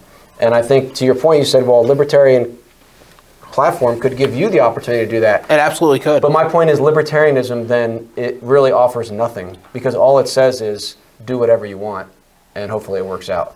And what I'm saying is that's not something to get behind, because there's no content to it. If all it is, hey, you guys can decide whatever you want, and it's good, then anything goes. And I think we're seeing that in our society now. Can I challenge a little bit of that? Absolutely. So you're not wrong that we want to promote people to do whatever they want to do. But I'm running not necessarily for a utopia, because I don't think it's ever going to happen. Just like how I think a biblical lawed country will never happen. That's not utopia. The biblical law. No. My the libertarian utopia will never happen. Mm-hmm. And then I'm saying, just like how the biblical law being the law of the land in America probably will never happen. I don't think it'll ever happen. Right, we don't know that. We have no reason to say it couldn't happen. For as much time as we think we have left on this earth before the rapture comes, I don't think it will happen. That's an episode for another day. That's next time. So what I am... We're in the early church here. What I'm fighting for and what I care about is people being left alone by their government. And I can appreciate that. So I'm not. It's not that I'm offering nothing. I'm offering money in your like my platform is offering money in your pocket. Okay, government leaving you alone, government not being involved in your schools, government not being involved in your churches, not shutting down your churches during COVID, not putting masks on your children during school. That's what libertarianism is about. It's about the government leaving you alone, and that's my critique of biblical law, is that there would be this government that would be just as bad as this one, telling you what to do every day of your life. Right. Haven't I been clear enough that that's exactly what biblical law does not do? But that's what will happen, because no one's gonna not enough people would agree that biblical law is a good law. So then a lot of people would break those laws. Okay, I really do think that. We're shifting from ethics to pragmatics and what's going to happen. Well, pragmatics is important because that's what we live in. We're living right now under a certain way. And so you can critique libertarianism all you want, but right now we live in reality, and you have a Democrat Party and a Republican Party that do nothing but take away your rights, restrain you from doing what you want to do. And I'm here as a libertarian who doesn't like any of that, and all you can critique is the morality of the Libertarian Party. You see, but I could make this. But your argument against biblical law, I can just make the same argument too. I can say, Josh, libertarian is never going to work. Libertarianism is never going to do anything. They're going to keep voting for the two big parties, and your platform is not going to work. That's not how I'm approaching your platform. I'm looking at the merits of what it says, because I believe that I don't know the future. I don't know what can change. We've had amazing changes in the history of humanity. When we look at the Reformation and the building up of Western civilization, now it's come crashing down. But for you to sit here and say, well, this is not going to work, I know it won't work, I could just say the same thing to you. Libertarian's not going to work. But that's not my argument against libertarianism. It's actually, what does it actually stand for? What is it? What are the foundations of it? And that's the first question we have to ask, because we're going to get what we aim for. If we aim for a society where the government can do X, Y, and Z, we're going to get that. And so I agree. I mean, we agree on so much as far as the libertarian platform. I think that the government shouldn't be doing. Should be doing a lot. Should be doing a lot of things. Right. And our point is we have a foundation for that. But the libertarian platform says ultimately if the people decide that the government can do more, there's nothing wrong with that. Right. So if the people decide the government should be involved in education, would you say that that's morally wrong? That the government's involved in education? I don't know if that's morally wrong. And so there's a key difference. See, that I don't think it's morally wrong, but the common consensus is that government pollutes everything it touches. So would you admit there then that your position actually allows for more big government? Because your position is saying... No, absolutely not. My government allows the people to decide what they want. Right, but there's a big difference. Democrats don't like that, and Republicans don't like that. But our position does not allow the people, philosophically. Exactly my point. But your law doesn't allow people to do what they want to do. It doesn't allow, which is what God gave us from the start, which is free will. So the biblical law does not authorize people to do what God has not authorized them to do. So the people are not authorized to take money from their neighbor and put it into some socialistic pool to educate the children. You want to talk about free will? We can use that argument against murder. Well, God gave people free will. The government can't say. And there's consequences for that. There's consequences. There's law that makes consequences for that. You keep going back to law, right? And I'm saying, what's the foundation for it? I'm saying, in a biblical society, there can be no government education because it goes against God's law. And in the libertarian position, it would allow for that if the people consent to it. So your critique that the government would be too big under biblical law is actually false, because the libertarian position would allow the people to decide, we want the government doing this, whereas biblical law says, no, the government cannot get involved in education. So do you see what I'm saying there? Yes, I see what you're saying there. Okay. But what you said was interesting. You admitted that God's law doesn't allow people to do something. Every law does that, Josh. Every law prevents people from... If you have any law that says it's wrong to murder, that is... Obviously, the law can't physically restrain the person from committing murder. The law is there to be a deterrent, and then if they do it, there's consequences. Right? And so the idea with God's law saying it's not authorized for the government to do education. Now, they can do it and break God's law, but we're saying that goes against God's law, and it is immoral then. And the libertarian position is saying, well, no, it's not immoral, it's not wrong, we just don't like it, and people could decide it. And so the libertarian position allows for more government than the biblical position. That's what I'm saying. Okay. Okay.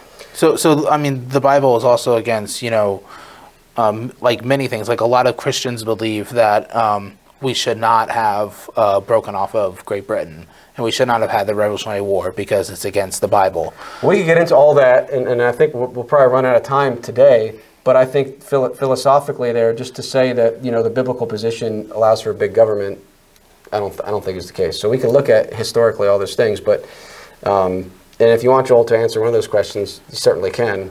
And then we maybe have like 8 minutes left to address any other libertarian positions that you might hold.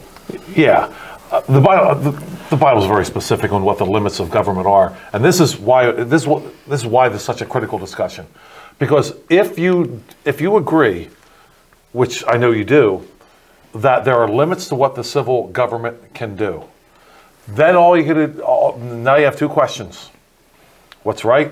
Actually, three. Didn't Biden do that one time, or one of those guys? It's a three-letter word: jobs. Yeah. Anyway, so yeah, I think actually three questions. Now, what's right? What's wrong? Says who? And we're right back there, because if the government's limited, then what's it limited to? And how do we know? Is it limited to whatever the people say, or is there an overarching law that says no? It doesn't matter what the people say, and I'm happy to say that it doesn't matter. The government can never, ever go out and sanction the killing of unborn babies. Ever. It doesn't matter if 100% of people say that you can do this. It's still wrong. So what are the limits of the government? We have a word from God. Again, if we don't have a word from God, we're just making it up, then we're just another anything goes. Tinkling bell. Yeah, whatever. It might, without a word from God, and this might be the heart of our position here. Without a word from God, you are left with might makes right. That's all you got left. Which is what we actually have right now. Oh, yeah, because we've decided we're better off without God. And that's all we have. You're right. That's all we have left. And it's a disaster. Yeah, and the critique is that the Libertarian Party will not make that better simply by saying, well, you guys can do whatever you want, but have less government. We want less government. We want it limited to only what the Bible says, and we think that actually will have a smaller government than any other position other than anarchy. So, well, like I said, a lot of anarchists are libertarian. I mean, I'm not. I believe in small government, not anarchy. But can I just clarify, as it pertains to like consent? So, whenever I'm talking about consent, I'm talking about a much smaller, a much smaller community than like a town of 15,000 people. When I'm talking about like consent and people agreeing to live a certain way, it's almost like a I guess, lack for a better word, like a commune almost. Like how back in the 60s there's communes everywhere, and they basically self-governed themselves, and they lived by whatever rules they had. You know what I'm saying? So like whenever I'm talking about consent, that's basically what I'm talking about. It's almost like a utopian way of life, like where you live in a commune and the people who you live around agree with you 100%. And does that make sense? Yeah, but when you're critiquing me for our position, kind of say this is not going to happen, I think our position is fully compatible with reality. Do you think that would ever happen? Well, in the 60s it's happened. I mean, and there's still communes all around the country today. Where everybody agrees 100% and gets along, and they don't never wrong each other. Yeah, there actually is. So there's communes. I grew up in rural Missouri, where there's two communes 10 minutes from me in two different directions, and they lived peaceably, and they lived with their own rules. And there was never any abuse or anything wrong done in those communes. No, and they're still running today. And actually the people who disagreed. What were these communes? Eco. Okay. They were eco. Eco. I don't know what eco is. Like environmentally friendly. Okay. Communes. Okay. I'm thinking, for example, I'm familiar with the Hutterite communes, for example. And there's all kinds of stuff that went on in some of those communes. Now, some of them still exist, especially in Canada, in the Dakotas, I believe in Minnesota as well, Montana. But there's all kinds of stuff that goes on. I mean, if in those eco-friendly communities, how are they supported? They have jobs, or they eat what they grow. Okay. They live very close to nature. They eat what they grow, and the people who disagree or didn't like what something that happened, they left. Okay. The reason why I'm challenging that is we had communes pop up during the Summer of Love, as we mentioned earlier. Chaz? Yeah, the Chaz zone. And that was not. And there was all kinds of problems. There were rapes, there were murders. We heard about them. Destruction of property. Yeah. And so, I mean, that didn't work out too well. There was we don't have time to talk about this, but there was a commune called Liberal, actually called Liberal, Kansas. And you could come there and everybody was supposed to live there and be nice and happy and everything. That was the name of it, Liberal. You could come there and you didn't have any more responsibilities. Everything was provided for you. It lasted just a couple of years and completely fell apart. So I mean, these eco-friendly communities, I would have a hard time believing that it's just all love and unicorns. I lived 10 minutes from both of them in either direction, and I lived in a tiny town of 1,800 people. Yeah. They were there when I was a baby. They're still there today. And all the same people, anybody leave? Or? People actually go there. People actually go there and tour and stay there. No one's left? No, it's been relatively flat on people leaving and coming and staying. Okay, so people have left. People, like I said, people leave when they feel like either they're done living that way, or when they something going on that they didn't like. Yeah, and that's what I was trying to say with like consent. Right. I'm not talking about a nation of consent or like a massive amount of people of consent. This is more like a small community. Okay, ultimately I would say it doesn't matter. Let me ask you this question to try to make my point. If you had that small community and they all agreed that it's okay to kill every other baby that's born, would that be wrong? It would be wrong, but they decided and they're self-governing themselves. Right, but it's still wrong. Yes. Okay. Yes. So, I never said it wasn't wrong. The issue is that they're governing themselves and they're all willingly participants in that way of life. How is that a good thing if the system can produce a community that's logically coherent with the argument to say, hey, there's nothing wrong, there's nothing going against our system here if people consent to a small community to murdering half their offspring? Do you understand what I'm saying? Like, yes. I get exactly what you're saying. It was a little hard at the beginning to actually get what you were saying, but now I like fully understand. So just because you can say, well, we just want everybody to do what they want, even if it's small environment, small community, that doesn't solve any of the problems. Because what if it's peaceful? When they're murdering their children via abortion, is that peaceful? It's not. Man, you guys are good. It's not when it comes to that, no. Okay. But can I just talk about Iraq for a second? Sure. This is going to be way off the wall. I'll give you the final word here on Iraq, and then you can tie it into your position. Okay. So Iraq, was that a good government before we went in? Was it a good government that was running? It wasn't based on God's law, so no. That's our standard. But was it? We're not measuring it by something else. Yeah. But okay, fair. But according to everyone else, was that a functioning government with a functioning society? And actually was on the way up with prosperity, was it? Functioning for some people. But it was functioning. And for the vast majority of people, it was. In the same way that North Korea is functioning, perhaps. I think there's a big difference between Iraq and North Korea. Again, we're judging it now by some standard rather than God's word. Yes, you're correct. You're correct. So let me try this for once. Sure. Let me try to talk to you guys about something. Yep. So we went in there on bad intelligence that they knew was bad. Mm-hmm. And we killed 1 million people, and we turned it into a terrorist. I mean, we just destroyed the whole country, and it just became a breeding ground for terrorists. Mm-hmm. Okay, that was a terrible thing that happened, right? So we shouldn't have done that. Who are we to take our guns, take our beliefs, and push it on another society? We did it in Libya as well. We did it to Libya as well. We do it in a lot of countries. We enforce our way of governance and life all the time, and it gets us nowhere. And all it gets is people dead. Okay, so when it comes to like people consenting to a way of government, and them all agreeing, and isn't that a better way for peace? Okay, because we've proven in Iraq and in Libya, soon it's going to be probably Ukraine. Like when one group of people go to another group of people and try to tell them what to do, It's chaos and mass death. We killed 1 million people in Iraq. 1 million, and we did nothing. We destroyed a functioning government and killed a leader, and we lied to get in there. So why don't we just let every religion do what they want to do as they please, because God gave us free will, and like, why do we have to get involved?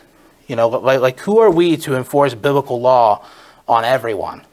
Like, who are we? We're no one. God is. Can you? Okay. I want to speak to that. No. I want you at least to be able to answer that, because I think the question presupposes the idea that what America did was biblical, right? That was not enforcing biblical law. So I think we would both agree that we should not have invaded Absolutely. Iraq. Yeah, that was terrible. That was not not based on a biblical understanding of war. So actually, they did talk about bringing Christianity to Iraq. So of course, I mean, Adolf, but you understand that. Nice thing. Yeah, you can talk about stuff all you want, but is it actually consistent with Scripture? I think Adolf Hitler, claimed to be a Christian. But the question is what you're doing consistent with biblical law, right? And biblically, you would not go to another country because you expected, weapons of mass destruction. Didn't Israel do that? They did that in a specific area that God had designated. Not just but that, He also but told them that you don't attack these people, and you don't attack these people, and these are your borders. Didn't they you don't attack go the beyond Philistines? Didn't they attack the Philistines, or was it always solely defensive? In every case that I'm aware of, Was it defensive? it was defensive with the Philistines. In every case that I'm aware of, Okay. because especially you look at the geography of where they were fighting. In every case I'm aware of, it was defensive. Okay. Yeah. That I wasn't sure of. So I mean, we are. As far as I know, Joel as well. I mean, I am against the nation building and going over and using taxpayer-funded money for a standing army and to go over and try to fix another nation.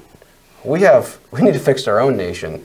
So I think we would agree with you 100% that the Iraq invasion was not just a bad idea, but morally wrong based on God's law. And we have the authority to say it's morally wrong because we're appealing to the Bible. If our standard is simply consent of the governed, it's a much harder argument to make, because you could say, well, we want some more space. We're running out of room in our commune, and what do we do at that point? So now I'm not saying that's your position. That would be the NAP then. Yeah. Be the non-aggression principle. You wouldn't forcefully go and take someone else's land.